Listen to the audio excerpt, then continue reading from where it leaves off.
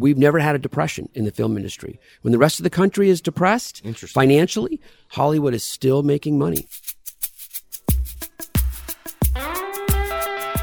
Welcome to Conversations with Connors, a NetworkWise podcast, and I'm your host, Adam Connors. NetworkWise trains and educates individuals and organizations in the science and art of networking to accelerate sales, personal development, and career opportunities. In Conversations with Connors, I talk with a variety of highly successful individuals in order to gain insights on how they built, maintained, and cultivated their relationships in order to live a life by design, not by default. Today's podcast is like no other. This is a passionate, powerful podcast. So sit tight as you listen to a riveting story of courage told through the eyes of one man's experience of the famous and wild Malibu fires of 2018. The contagion of his drive to save two horses in these fires was so palpable that he convinced a complete stranger to hop in his truck and save the horses with him. How about that for being a good leader? Although we went into detail about the Malibu fires, we did have an opportunity to talk about his acting and directing career, as well as animal activism. He is a man that is not to be stopped. Today's guest might be best known as Peter Foley in the psychological thriller Copycat. He also happens to be a top-notch producer, writer, director, and production manager. The man I reference is William McNamara, or simply Billy. He starred in Copycat, Saving the Game, Chasers, Stealing Home, and many other household name movies. And without a doubt, his success in film is no accident. A man who's willing to go into a fire is clearly not afraid of little work. He's always had the drive that's needed to go the extra mile to differentiate himself. We started today's conversation with a daring and heartfelt story about animals that he saved. And then we delved into the disconnect between actors and networking, maintaining relationships that have been developed, and balancing your career and your passion. Ultimately, Billy is a walking storybook filled with crazy anecdotes. So, without further ado, kick back and enjoy my conversation with Billy McNamara. I get the sense that you were born ready. Were you born ready? I was born ready. You were, huh? Yeah. I get the sense that you also have a lot of interesting stories.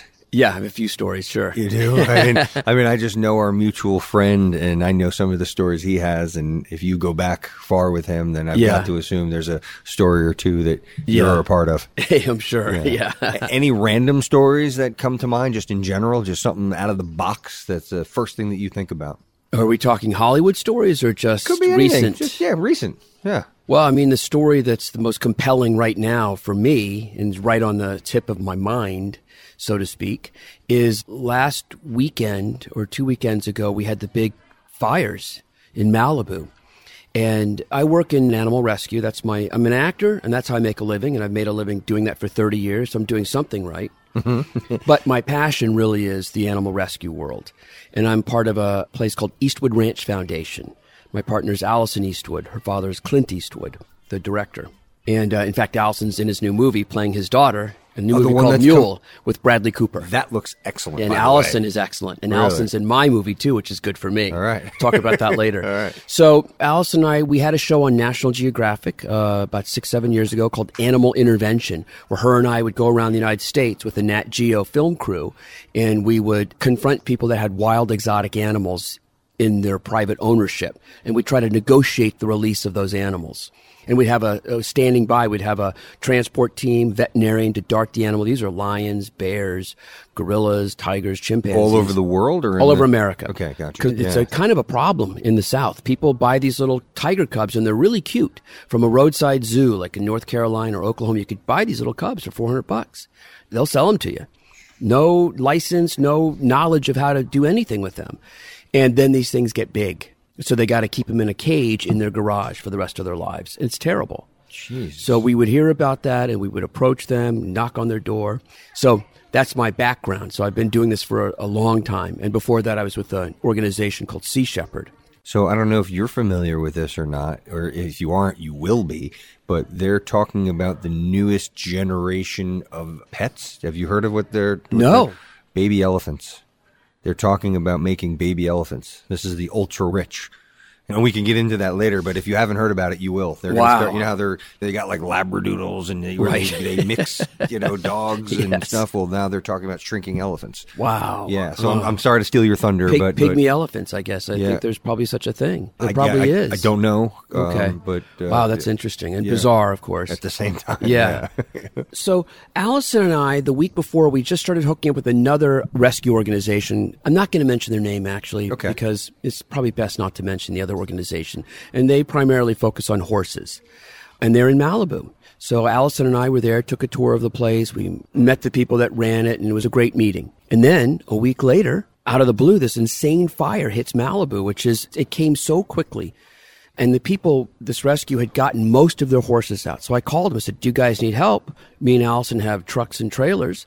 They said, we got most of the horses out. And we were forced out by the sheriffs to evacuate, pretty much by gunpoint. Wow. Because they're taking trailers out, and there's small roads in Malibu, in the hills. So when they're taking trailers out, they're blocking fire trucks. So the sheriffs get a little crazy about that. So it's understood. Yeah. So I said, most? What do you mean? They said, well, we had to leave 2 behind. 2 horses. 2 horses. Yeah. So I said, I'll get them. And I said, oh, you won't get past the blockades, Billy. It's going to be tough. But we do have a trailer up there. So I ran to Enterprise, because I drive a Prius. I ran to Enterprise, and they had an F-150 on the lot that, of course, nobody wanted to rent. It came in from Arizona. It was like a haul, they hauled their stuff in. I said, is that for rent? The guy goes, you want that? He goes, it's terrible on gas. I said, I'll take it. So they didn't have a tow package, so I had to go to U-Haul, buy a tow package. So this is all happening while the fires are burning. You're under the gun with time. You know that you've got the clock's ticking. This should be a movie. This should be a movie that you're the star in. Yeah. And I got to Enterprise on Santa Monica and 17th, and I'm in the lot, and I look up, and there's a giant mushroom cloud. And I said to the guy, who's the manager, I said, what is that? That's a weird cloud. He goes, that's the fire. I hadn't seen it yet. I just heard about it. This was a cloud that was just this gigantic gray-red mushroom cloud right up on the coast. And you could see it from Santa Monica. That's crazy. So I thought, oh, wow, this probably is not going to happen, but I'm going to try anyway. So I rushed down, got the car, got the U-Haul tow package, got down to PCH. When I got to PCH in Sunset, massive roadblocks, cops everywhere, not letting anybody in, but fire trucks, obviously, and ambulances and stuff like that. And Con Edison guys, emergency vehicles. So I got there, and I saw like a line of people trying to talk to the cop at the front thing, saying, this is what I got to do, this, and he was turning everybody away. So I was listening. I stood back, and I listened and observed. I waited, and then I went up to him, and I said, listen, he goes, nobody's getting in today. And I said, listen, that's my F-150. I got a tow package on it. I got horses in a trailer that are waiting to be picked up right now. And he said, no, man, I can't let you in. I said, they're in the trailer. They're ready to go. I got to get them. And he goes, how many? And I said, only 2. And then I'm an actor, so I started to cry. Nice and work. he got embarrassed. He goes, all right, go ahead. Let this guy in. Because he's like, all right, don't do that. Go ahead. So I got in, but I still had 4 more roadblocks to go. So it did take me a couple of hours just to get in, just to go 10 miles. Because every roadblock, it's 20 to 30, 45 minutes. Interesting. And you got to have a good story.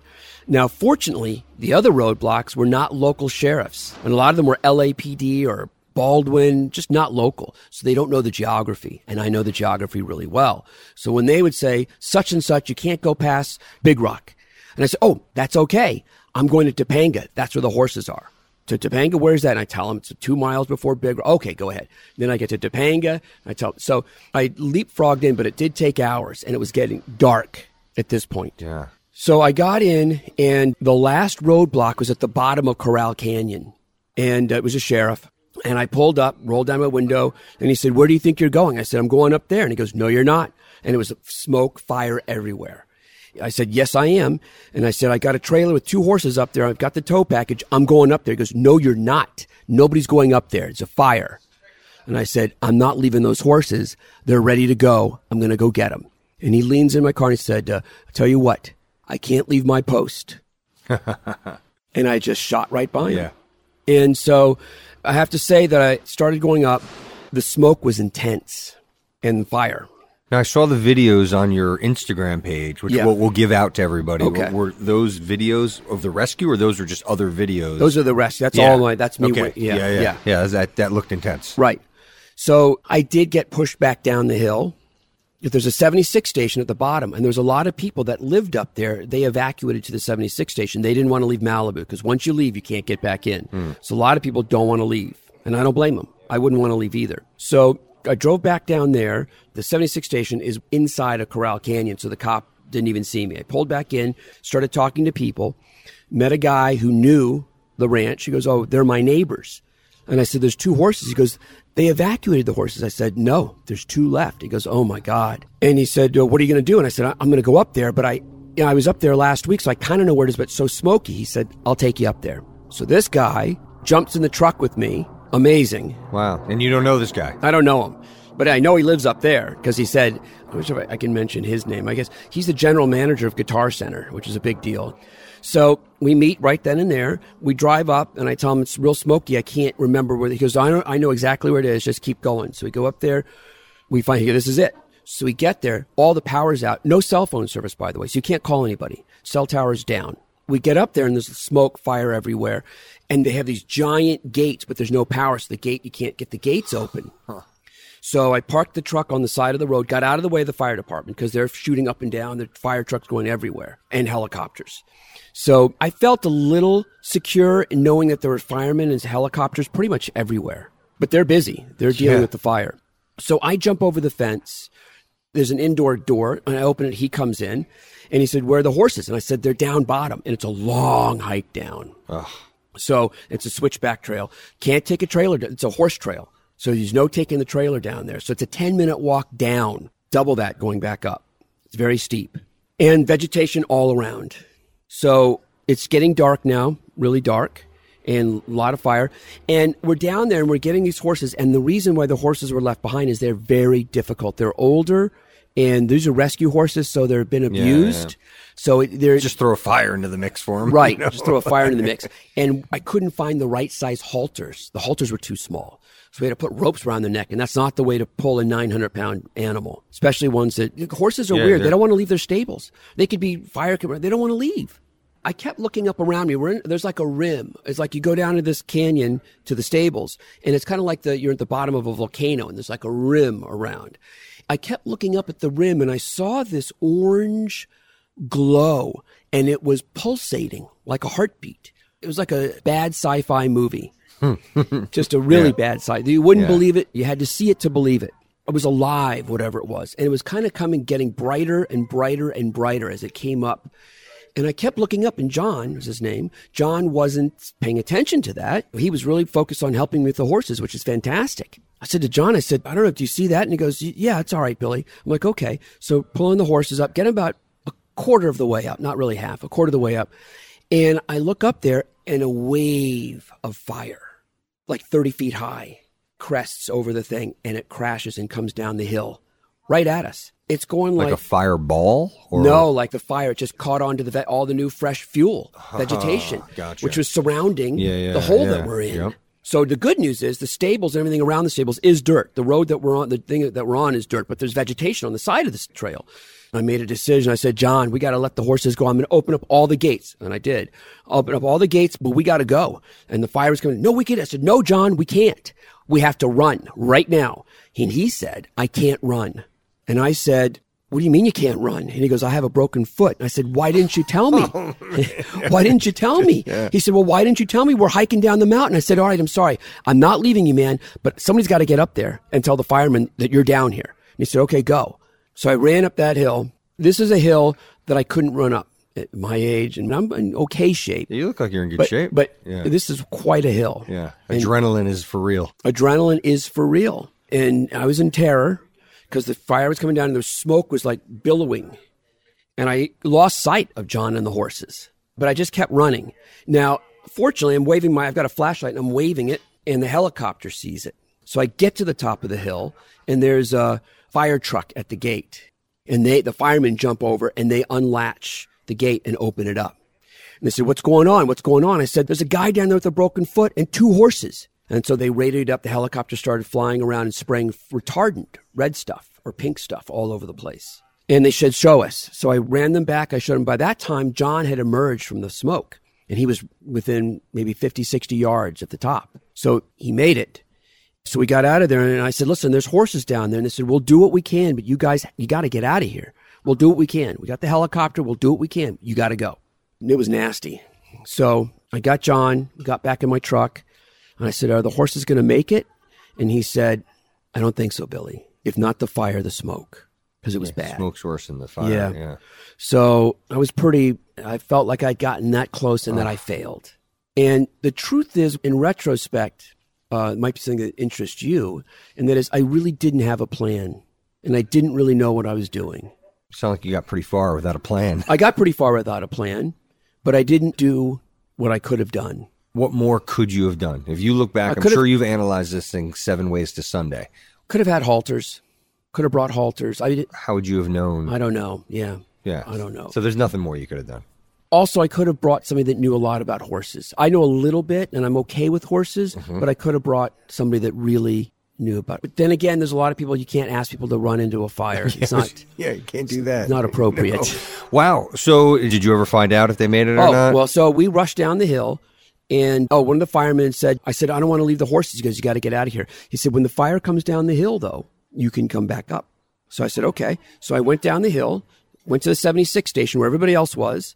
That's where those videos, I'm filming the fire coming down the hill. Yeah. The fire was on PCH right by the 76 station. So the cops kept coming into the 76 station and evacuating people. So I had to hide underneath a U-Haul truck to not get, because I'm not leaving the horses. The fireman said, I can go back up there.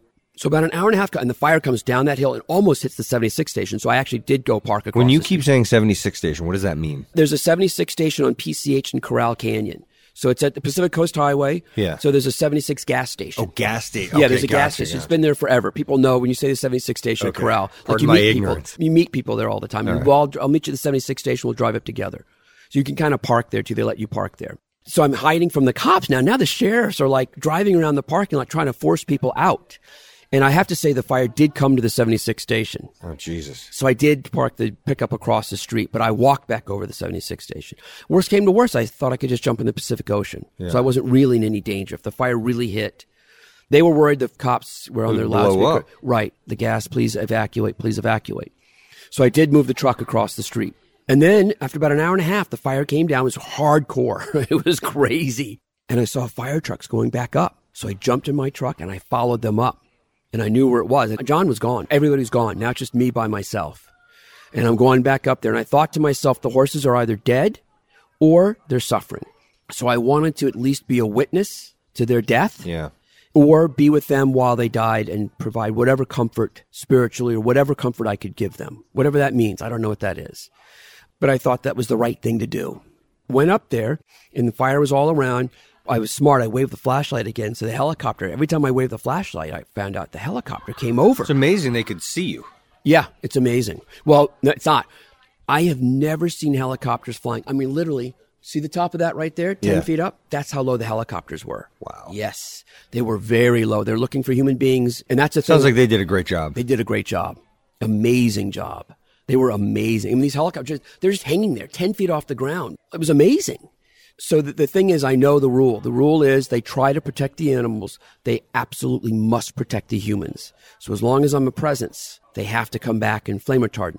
The fire trucks and the firemen, they all left, so they weren't there. I was on my own. Did all these firemen and policemen want to kill you? Well, I got some negative comments on Facebook about that. Right. Yeah, they said that I got in the way and that I was not a good person. I don't know about that. Yeah. So, but staying there. Oh, yeah, John had also told me, he said, if you go back up, Billy, you got to put out spot fires. I said, what's that? And he told me how to do it and what they are. He said, because they'll reignite. So I got, and there was 3 major spot fires on their property. One right by the stables. I saw that. Yeah. So then I go down the hill, and I'm expecting the worst because everything is burned around, on the trail, everything. But there's also pink stuff everywhere, the flame retardant. It's everywhere. I go down the hill. I left all the gates open, and the horses were out, and they were alive. And I shined the light on them, and I made a little video, sent it to my friend when I got back in cell reception. The horses were alive.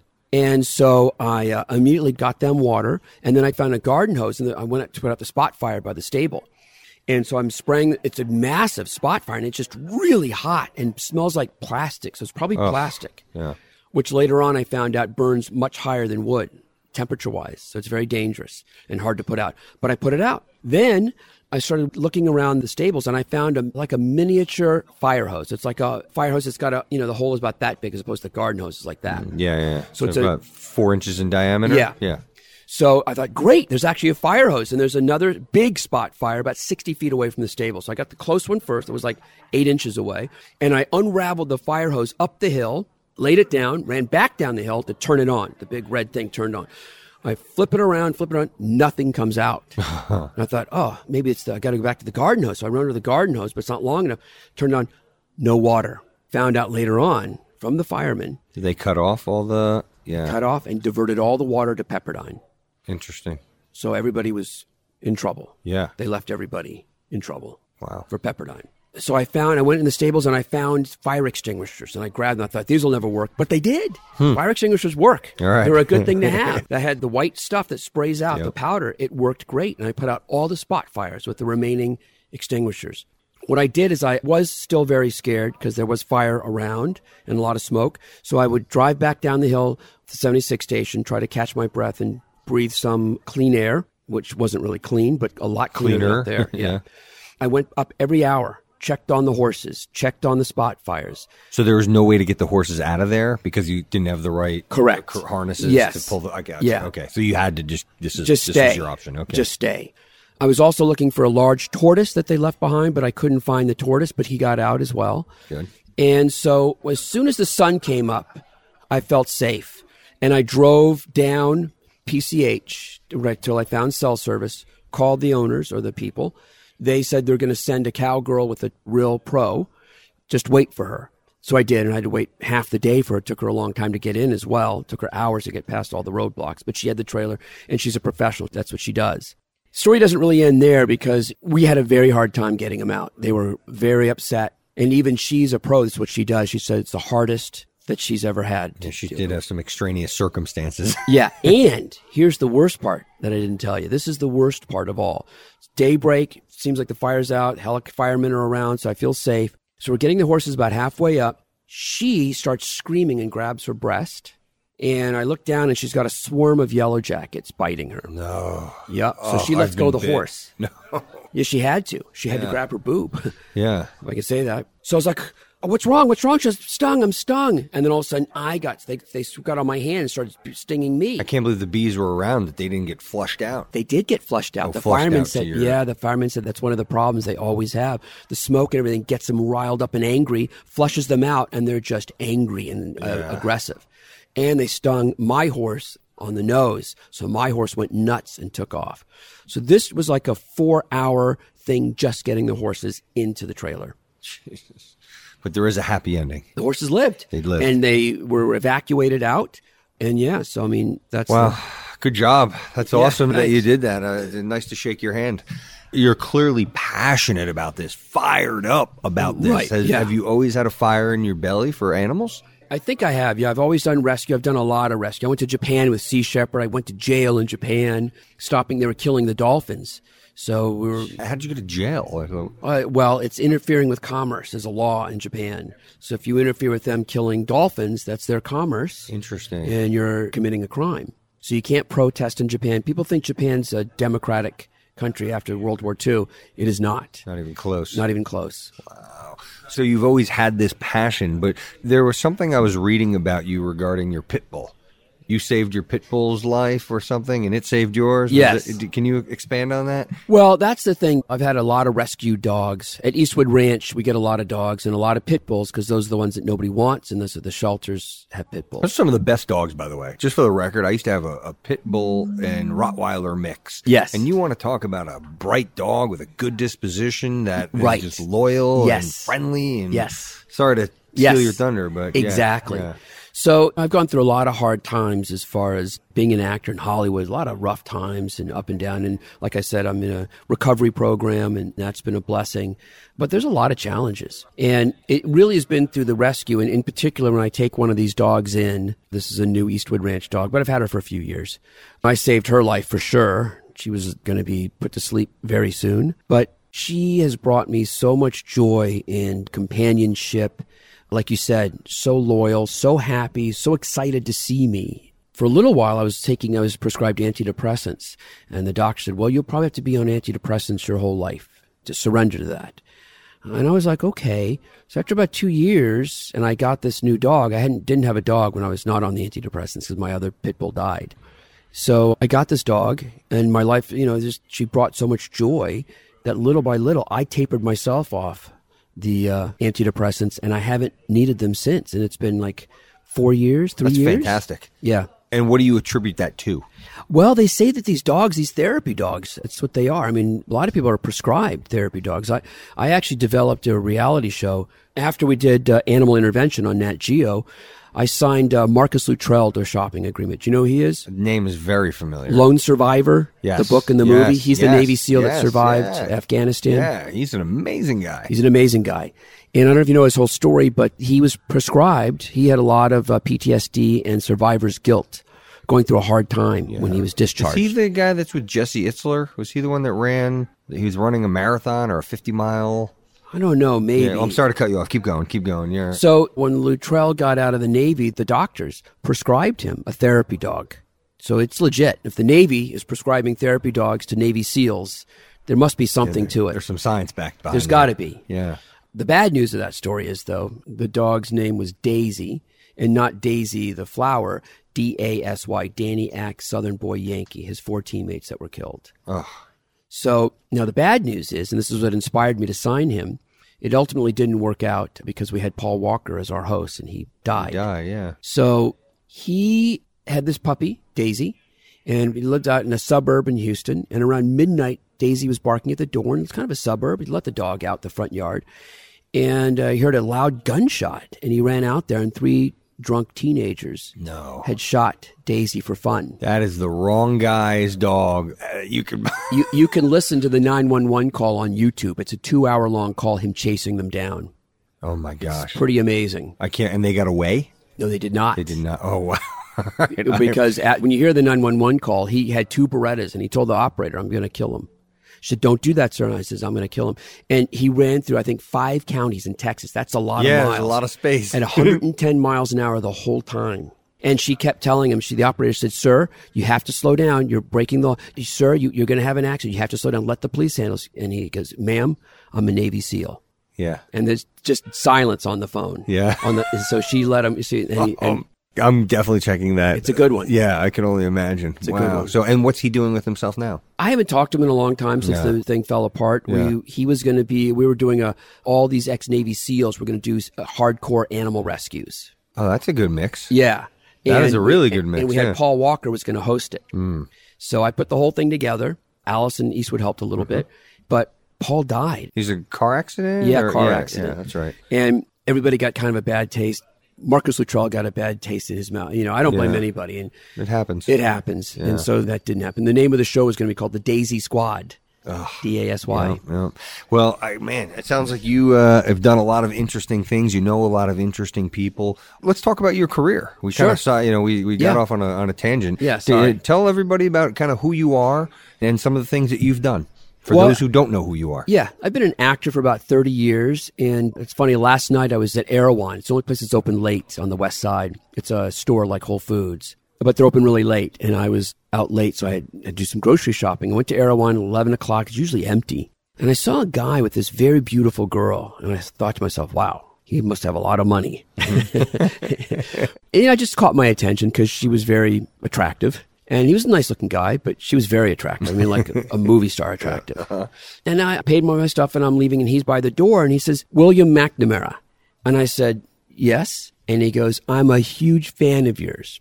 I said, oh, really? From what? And he said, Stealing Home. I'm like, Stealing Home? I said, how old? You can't be that old. That's from a long time ago. It's the first movie I ever did. And that was with Jodie Foster. It is a great movie, but nobody today knows Stealing Home. It's just so long ago. And he said, yeah, man, that movie is my favorite movie ever. And he said it touched me on so many levels. And he said, I'm here in L.A. today. I'm here right now because of you. Come on. Yeah. And so I don't want to name his name. And he was like telling me lines from the movie and camera moves. Oh, that's when the camera did this, when it started down there and went up to you and Jodie on the roof. And I was like, is he in the business? That's what I said. Yeah. I said, how do you know camera moves? What do you do? And he goes, oh, I'm a director. I said, oh, have you done anything big? And he said, well, I just finished the new Johnny Depp movie. And then he named 5 huge movies. I called Costas today and said, Costas, he goes, I know him, Billy. Yes. Yeah. Big director. That's fantastic. So Stealing Home, apparently this guy, now we're friends. He gave me his number. And it's funny. And I told him I just finished directing my first movie. I'm a little late to the game, but I just finished directing. I wrote it and directed it. Costas is in it. He's got a great role. He's fantastic in it. Oh, he's great. He's great. He's so great. He really is. He's back. He's back. So he said, whatever I can do to help you. And I need help because it's low budget. And I need somebody like that to look at it and say, cut this, cut this, cut this would be fantastic. And I told him all my editing woes. And he said, I feel you. Let me tell you my editing woes. So he's the kind of guy you want to go to who's had his issues with editing as well. Interesting. Yeah. So you probably have a pretty significant Rolodex through the years. Movies like Jodie Foster, you've been with Al Pacino, you've been with, oh my God. Sigourney Weaver, Holly Sigourney, Hunter, yeah. Patricia Arquette, Jeff Bridges, Beau Bridges, Reese Witherspoon. I mean, I've been in probably 100 movies. Wow. I've worked. And what's kept the fire in the belly to stay in this? And it is a tough industry. It's a very tough industry. And as I got a little bit of a lull, not a lull work-wise, but a lull in money-wise, I started having to do lower budget projects. That's when I decided I'm going to write and direct my own thing. I'm going to create. I'm not going to sit by the phone and wait. I know what I'm doing. I know how to do it. I'm really good at it. So I'm going to go out and do it myself. I'm not going to wait for anybody. Some of my friends that are in the industry that have had epiphanies and they've further enjoyed now the lower budgets because it's helped them kind of give them more of put the fire back in the belly. Have you had an experience that's similar to that? I have. I have a few directors that have been hiring me for a lot of these Lifetime movies. And they really let me, give me a lot of latitude to really play and have fun and go over a little bit over the top, and they'll bring me down a little bit, but it's some of my best work ever. So I'm doing great work right now, and it's because of these few directors that believe in me, remember me from the old days, and are giving me a shot. And I've had great reviews, and it's just been that. Yes, so you're right. Yes, that has been, thank God for those directors. It's really interesting to hear that. I was surprised at Yeah. that. You just never know. What have you done to maintain the relationship? So over 100 movies, it's a significant resume. Yeah. How do you stay in touch with people? And do you notice if the community, the acting community in general, is really good at keeping relationships with each other, or is it still extremely cutthroat? I think it's still extremely cutthroat. Yeah, it's very hard to maintain relationships, and running into like that guy I ran into last night. That was a great piece of luck. But I don't know if there's a way I could have manufactured that type of networking, which I know you talked about. I don't know if that's Hollywood people are so protective, and they agents and managers and lawyers, they try to keep all their clients away from each other. Why is that? Is that like just a scarcity mindset? It's a scarcity mindset. That goes against the grain of just a typical abundance and goodness and things of that nature. Correct. And if you remember, there's a studio that was created because of that called United Artists, where all the artists got together and they bought their own studio. I think it was like Charlie. It was all the big, they were big artists. I remember that, yeah. And the reason why they did that is because they felt they were being kept from each other by agents and managers and studios and producers, because they wanted to work control. together. The studios and agents want to control their clients. So they said, hey, we're going to do our own studio. We're all friends. We know what we're doing. And United Artists, UA, it's a big, still to this day. I think Tom Cruise bought United Artists. I'm not sure. United Artists, I think he bought the library. So a lot of great movies. If you look them up, you'll see. Give me some examples. I know it. I just can't think of off the top of my head. God, I can't remember. Okay. But trust me. Yeah. No, I know. A household name, United Artists. When you Google it, you'll see. And then as a result, were more people being a little freer with their contacts and trying to help each other out? Yes. But what I'm saying is that is a result of what goes on in Hollywood. That's how bad it is. They had to get together and do their own studio. Now, what about the actors? What's it called? The union. SAG. SAG. So that SAG does nothing. No, it really doesn't, huh? It does nothing. That's a shame. It's a shame. And there's an interesting article in the Deadline, which is one of our Hollywood newspapers, like the Variety. The Writers Guild is very upset right now, and they did a study. They did a whole research study, and the Writers Guild is bringing this up now as a major issue in what's going on. And Writers Guild is a really strong union. Screen Actors Guild is not. Yeah. The DGA, directors and writers, they've got great unions. SAG is weakened. I don't know why, but they are. The Writers Guild is upset because 87%, they did the research, 87% of all TV shows, and there's about 500. We're having our golden era in television. There's some great shows on TV, great writers. But 87% of all those shows are being packaged by only 2 agencies. I don't want to name them, okay, but 2 agencies. In other words, it's a monopoly, and they control 87%. So if you're not with those agencies, number, yeah. if you're not with those agencies, You're as a out. writer, director, or actor, you're not getting the main things. You're getting the crumbs. So what do you think about the industry in general right now, as it is today? I think there's a lot of problems with the industry today just because of that. Yeah. Having a monopoly on the television business is not good. Wonder how long that's going to sustain. You got the baby bells that spawned out from the phone companies, Yeah. But I wonder if something will happen within the film industry. I don't know. I mean, it's hard to predict. One way around that, what I've done is, again, always thinking out of the box and always taking that risk, which is important even after 30 years in the business. So I've got a place now in Atlanta, Georgia, and I commute because the number one spot in North America for filming is Georgia. Interesting. Why? For tax breaks? Well, not tax breaks. They actually give rebates. So a tax break is nice, Yeah. but a rebate, they give you 30% of your budget. Interesting. So let's say you're... Why are you bringing? Is it bringing that much industry? Yes. And that much? Yes. Okay. Do you know how many projects in 2018 are shooting in Georgia? 455 projects. If Georgia was a country, Yeah. it'd be the number one country in the world for film. Wow. Move over LA. Oh, LA's third. Vancouver's number 2. Vancouver, Canada, number 2. Los Angeles, number 3. And LA is only number 3 because they still, the sitcom, which is 3 cameras, it's a real craft. Yeah. Sitcom business is a real craft. You need specialized crew for that. So the LA still rules the 3 cameras. I'm not a 3-camera guy. I don't think Casas is either. And what are you, 2 or 1? The 1-camera guy. Yeah. The 3 cameras are the ones that's like Friends, that TV Correct. series Friends. Yep. It's great. Those guys are very talented. It's hard work. Yeah.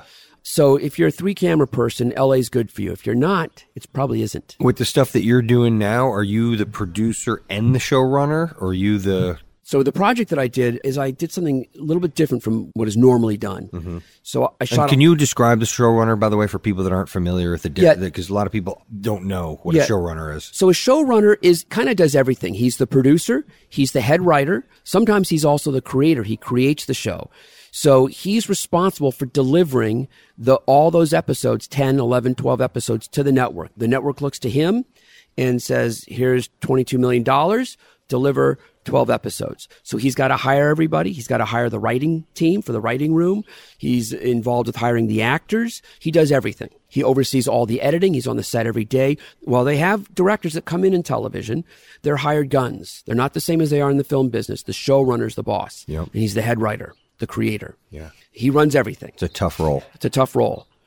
What I decided to do was, with a limited amount of money, I was going to shoot a movie, but I was going to shoot an enormous amount of footage, which I did. There's a lot of footage. And I would also edit it as a film, about 98 minutes, but I also have 8 22-minute episodes. That's interesting. It's a good idea. Different titles, a lot of the same footage, but much longer scenes in the episodics because I can go longer.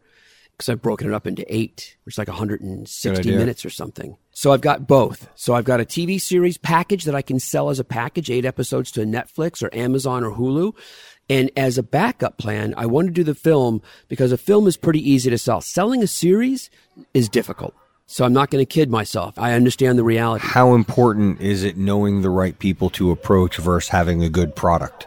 Because it still blows my mind knowing how competitive it is and also knowing how good the quality of entertainment that's out there. And then I see things that make it to the big screen and I'm like, this is just garbage. It's absolute garbage. Forget about not good, but just bad. No, there's a lot of bad. And I guess it's because when you have I want to be careful, but when you have a lot of people that are in charge now that aren't the artists, they're the corporate guys, whether they're agents, and these agents all went to business school. Yeah. They didn't go to New York, NYU Tisch School of the Arts. They didn't go to the Columbia Film School grad school. It used to be run by Milos Forman. They didn't do that. They're accountants, they're lawyers, they're business guys, and they're excellent. So we've lost a lot of, in the old days, the guys that ran the studios, they loved artists. Yeah. And they respected and loved the artistic flair and listened to them.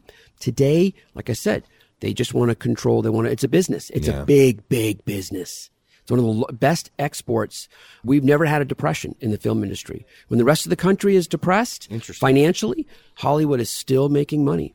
People are still watching TV. They're still going to movies. There's video games. That all comes out of Hollywood. So this wasn't affected at all back in 2007? Not really. No. Oh, And it's the largest export. Yeah. The number one export to the rest of the world, to every country in the world. They buy our film and television. Every single country. Interesting. And now we got Vancouver knocking on the door. Right. Yeah. How Vancouver? Well, because Canada, the dollar up there is weaker than the U.S. dollar. So our U.S. dollar goes a lot further. And Canada also subsidizes the film industry. Oh, interesting. Yeah. Huh. They saw that. Yeah, Canada's right on our heels. Yeah. But Georgia's the best. Yeah. If you want to think out of the box, the place to be is Georgia. That's great. And any reason that you're still here full time? Here being L.A.? I have to finish the movie The Trouble. It's called The Trouble. I have to finish it. I've got so much footage today. As soon as I'm done here, I've got that other podcast I told you about the fire. Yep. And then I got to go sit with the editor. We've been working on the edit for 6 months. Now, how much of your time is spent toggling between the benevolence of the animal rescue and film? Well, animal rescue always takes precedence. So that if it comes up, I'm there. That's what I do. Yeah. And how often do you get that call? Not that often. I've thought about leaving the business and becoming like a full-time animal person, but I haven't made that You got leap too yet. much fuel in your tank for your movies. Yeah, I do. Oh, man. So the name of the movie's Trouble. Is this something that we're going to see, or we're waiting for it to get picked up? Well, I got to finish it. So Yeah. once I finish the edit, then I have to do post-production sound work, which is another gigantic job. That could take 2 or 3 months easily. Then the color correction, where they color the movie and change all the problems, the lighting problems. They can do that now in post because everything's great. digital. Yep. So that's a good thing because I made a lot of mistakes. And then I have to shop it. Then I got to get out there and shop it. What's the life cycle of a movie from the idea to getting out on the big screen? Well, for me, this project is 5 years. Yeah. Wow. Yeah. I mean, you've got to be dedicated. You've got to be. You gotta be- What have you had to sacrifice to make this happen? Well, the real deal is it's taken such a long time because I have to juggle my acting career. So every time I get an acting job, I got to drop the movie. I'm no longer in the edit room. Yep. I totally focus. I'm doing a series in Miami called Paper Empire. I go back in January. When I do that, hopefully I'll have it done before January, the edit. That's what I'm trying to do right now, to get it done before I have to go back to Miami. So when I'm in Miami, and I got to memorize lines every night. Yep. I'm working with Robert Davi, Wesley Snipes, Denise Richards. So that's a huge issue. So I can't focus 1,000% on the movie because when I get a job and I'm being paid, I have to be professional and I have to do their job. That's the number one priority. So that's been a huge problem. So I've had to sacrifice getting the movie done. I've also, because I've been so focused on the movie, have not gotten as many jobs as I should because I'm trying to finish this thing. So it's been tearing me in 2 different directions. So it's been difficult. I can't wait to get it done. And what is the biggest challenge that you're facing today? Well, with the project, it's having enough money to finish it. Yeah. Have you looked into crowdfunding? I had a very successful Kickstarter campaign. You did? I've Awesome. done everything.